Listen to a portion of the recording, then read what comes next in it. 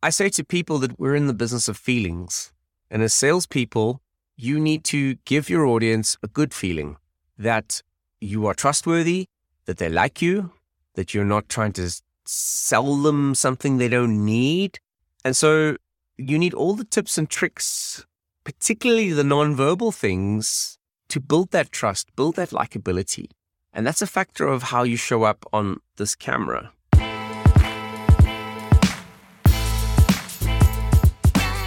Welcome to the State of Sales Enablement podcast with your host, Felix Kruger. Insights and actionable advice from B2B marketing and sales experts that share what it takes to achieve sales enablement excellence. While Zoom has reduced friction during the B2B buyer journey, it has also lessened the ability of sales teams to effectively engage buyers in face-to-face meetings. Zoom fatigue is real, and the ability of a sales rep to effectively communicate with buyers remotely has become part of the modern sales skill set. Our guest in this week's episode gives the sales teams of some of the most recognized technology brands in the world the voice and presentation skills needed to make Zoom meetings their competitive advantage. Please welcome the Managing Director and Chief Speaking Officer of Jabber Training, Alistair Davis. Alistair, welcome to the State of Sales Enablement. Hi, Felix. Thanks for having me on your show. Alistair, you're very active on LinkedIn, but for those people that are not familiar with your name or what you do, who is Alistair Davis? I'll give you a little bit of history about where I came from and why and how I got into doing what I do today. I grew up in a small town in South Africa called George. At age 20, I went to Dublin. It was very green. Didn't know much about the world, and I started working in sales for Oracle. And then I was in the Oracle economy for about 10 years, because after Oracle, I moved to London, worked for a small Oracle partner, then I moved for a medium Oracle partner, then came back to South Africa, ran my own business. But at that time, I also did an acting course and fell in love with acting. And one day somebody said to me, Alistair, can you do a voiceover? And I was like, yeah, of course I can do a voiceover. What's it for? Radio. Cool, let's do it. And so I did a voiceover and I was hooked. I thought, this is quite cool, getting paid to use your voice and then also paid to play these other characters, because sometimes you have to be a German guy and you have to be a Mexican guy or an American. And so you could play with your voice in that way. And I thought that was pretty cool. So I started doing voiceovers about 11, 12 years ago. And that carried on. I sold out of the old company because I didn't like it at all. And voiceovers and acting were sort of part-time for me. They were always there, just going along. And then in 2016, or the end of 2016, I said, all right, I've had enough of my old company. I'm going to do voiceovers and acting full-time.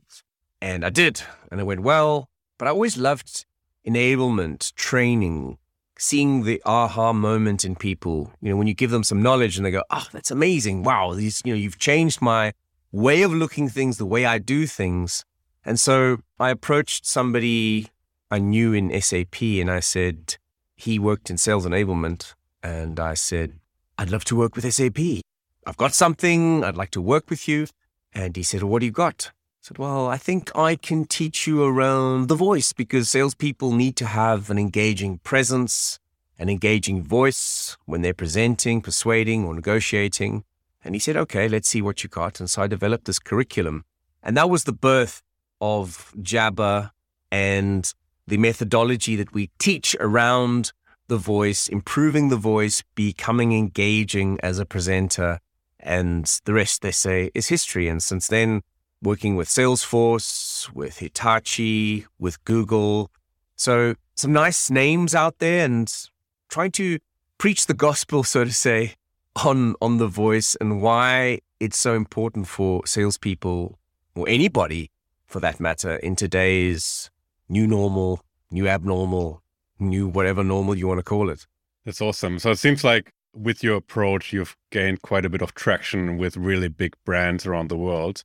So why should salespeople really consider working on their voice and acting skills in 2022 and beyond? Why does it really matter?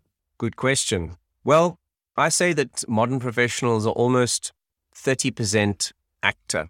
we are doing a lot of what we do on a screen. You and I are talking on a screen.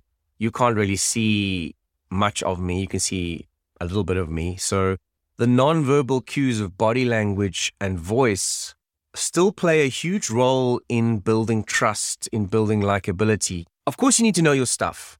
Nobody's going to buy something from an idiot or a person who knows nothing about their subject matter. But if you take two salespeople that are equally skilled and the one has better nonverbal cues and body language and voice, they're going to get further. They are going to get further. They're going to build more trust, build better relationships. And it's not about just talking. It's also about reacting, about listening, about empathy. As humans, I think we are so distracted. We've got so many things competing for our attention.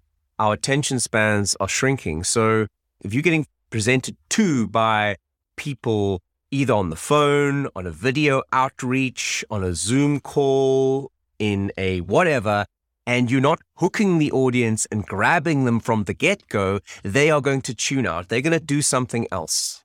I read a statistic the other day that on a Zoom call, on a webinar, or I can't remember the actual format, but it said that the 50 to 60% of people are doing something else. Doesn't surprise me at all. So if you're on this Zoom call or you're doing whatever, you've got to grab them. When we break it down and really go into the specifics of delivering an engaging virtual meeting, what are the building blocks? What do you consider is part of that engaging delivery? So when it comes to virtual meetings, I'm going to assume that you know what you're talking around. I'm not going to teach you around your subject matter because you know what that subject matter is. But we need to engage the limbic brains when we are presenting or selling. So that means an engaging storytelling approach. That means smiling with the face and the eyes, which indicates empathy, openness, success, which also brightens the tone. You've got 7 to 15 seconds to make an impact. On a video outreach, on a Zoom call, doesn't matter. So it's a factor of warmth.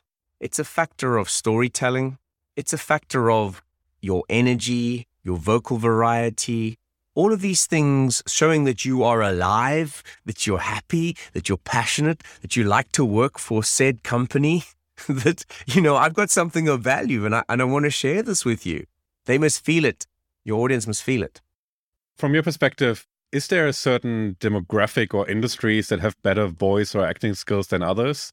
There's a stereotype of Germans being really dry and boring. Not very charming. So I certainly are self-aware in that sense and always try, especially in video meetings and presentations, to dial up my energy levels 10x. But beyond Germans, let's say, certain industries, do you see that there are certain demographics that have more work to do than others?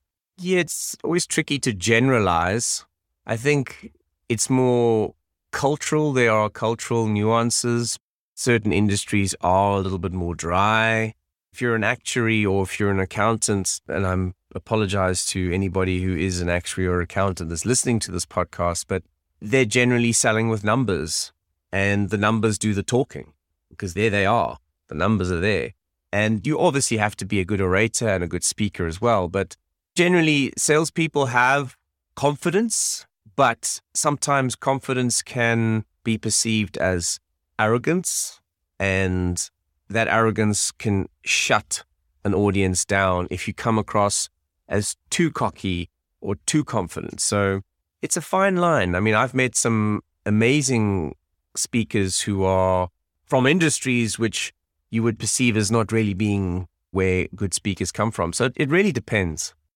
When you work with sales teams and you kind of look at the different areas that you outlined earlier in terms of their presentation, you mentioned the energy levels, the smiling during the meeting that kind of influences the way you come across, the vocal variety and so on. Are there certain areas that you see typically requiring more work than others, or is it just a question of different people have different requirements and it just, again, depends?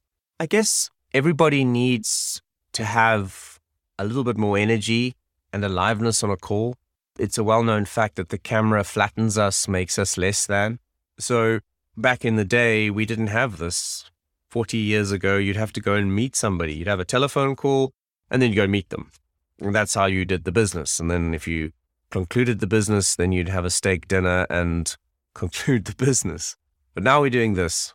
And so you need to think about how you can up your vocal variety, give more power to your vocal engine as well as your physical performance.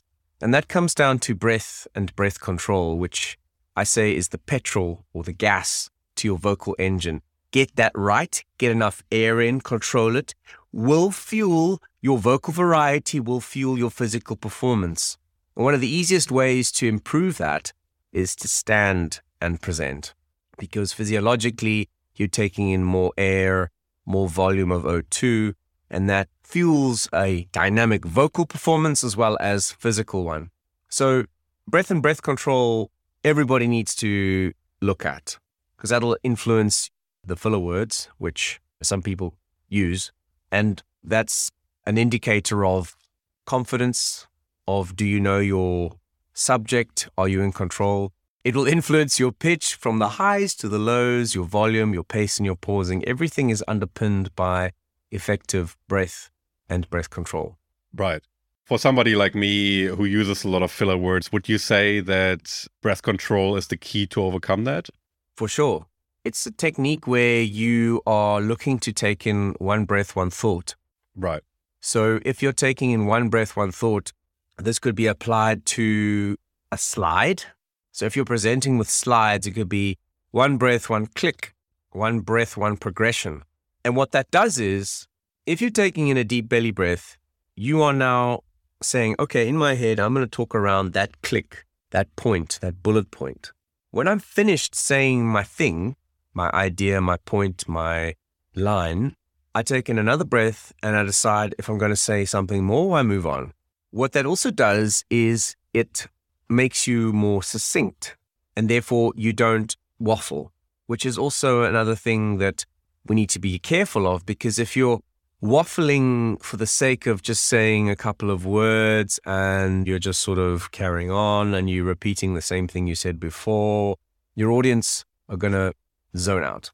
Or what I've previously heard was that filler words are also a way to eliminate silence, which people are uncomfortable with if they're speaking to a group. Mm-hmm. Do you think waffling is kind of the same mechanism, that you're trying to avoid silence and you just want to continue speaking until you come up with something that's sort of quality and of relevance to the audience? 100%.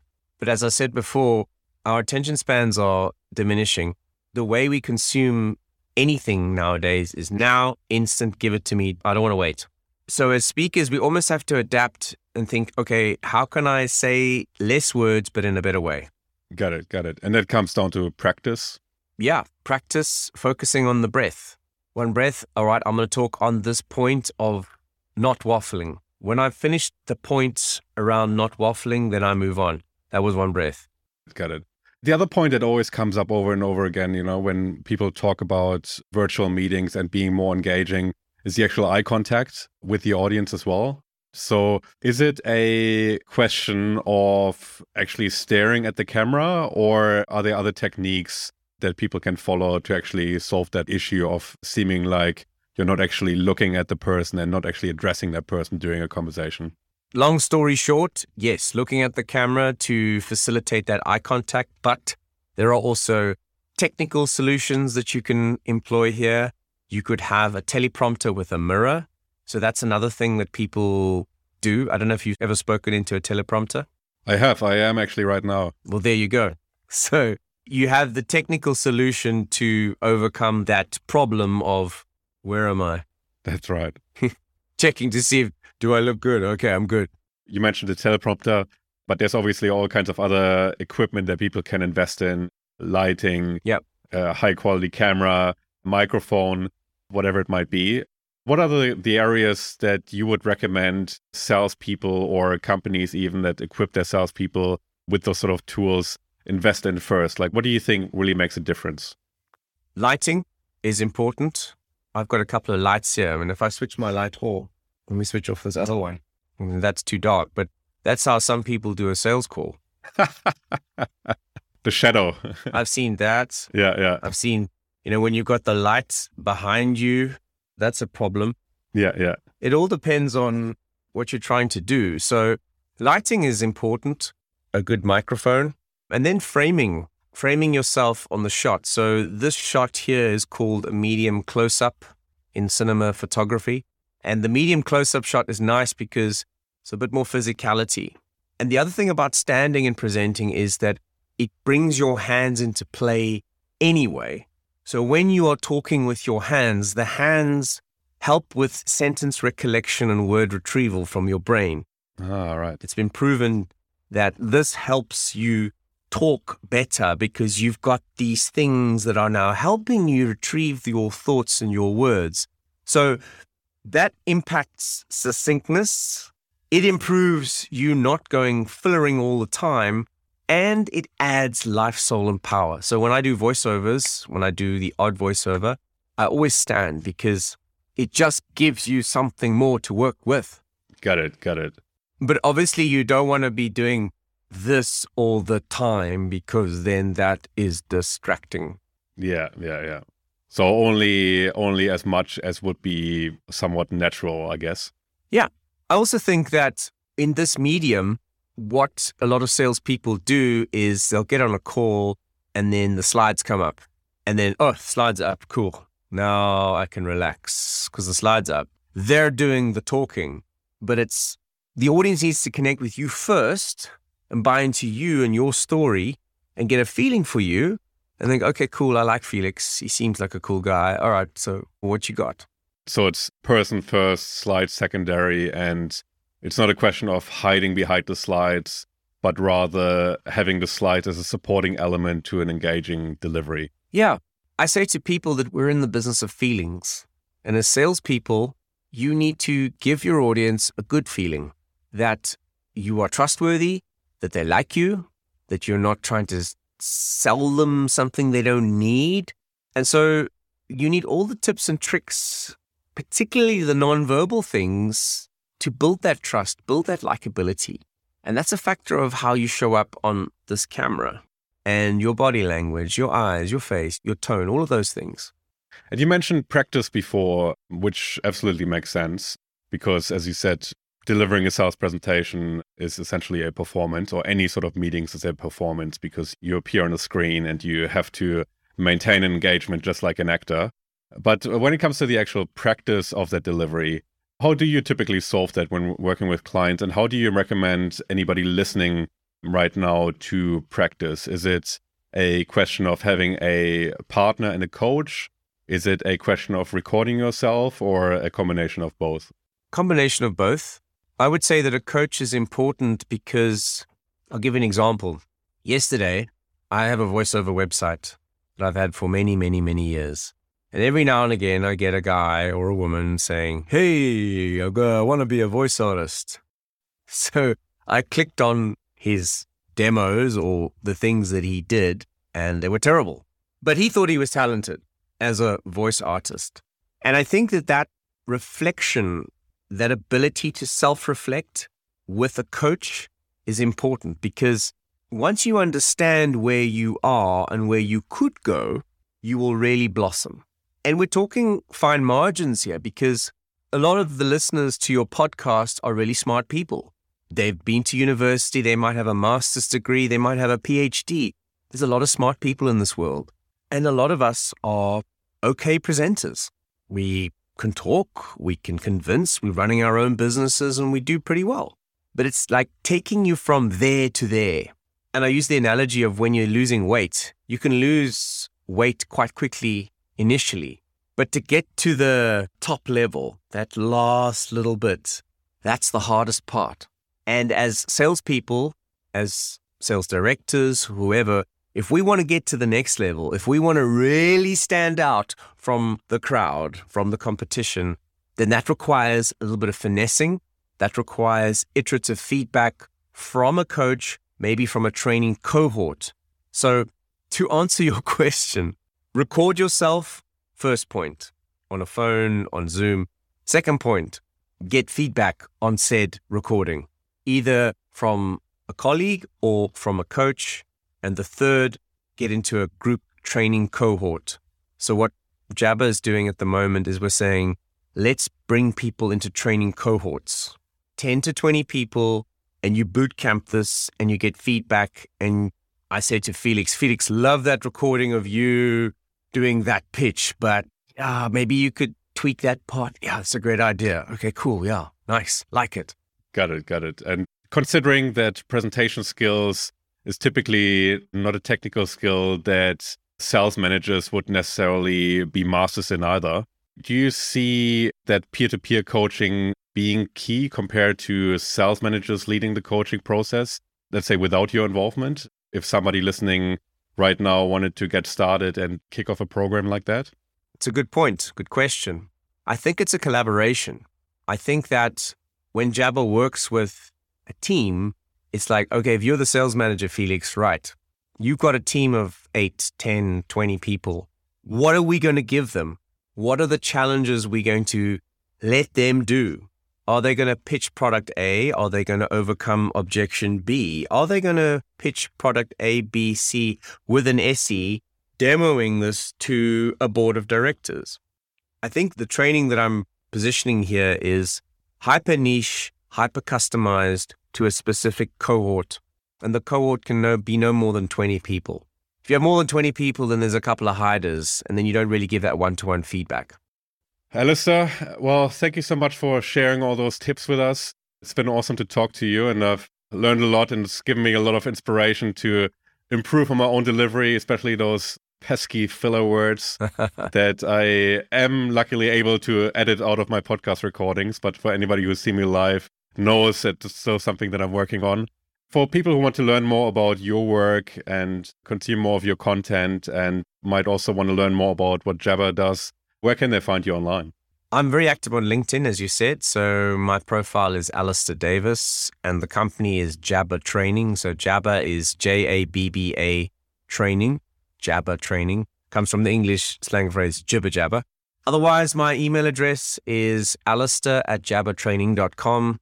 It's alistair@jabbertraining.com. Awesome. Thank you so much for joining the show. Vielen Dank. Thank you. Dankeschön. Next time on the State of Sales Enablement. Hi, this is Felix Kruger. And Devin McDermott.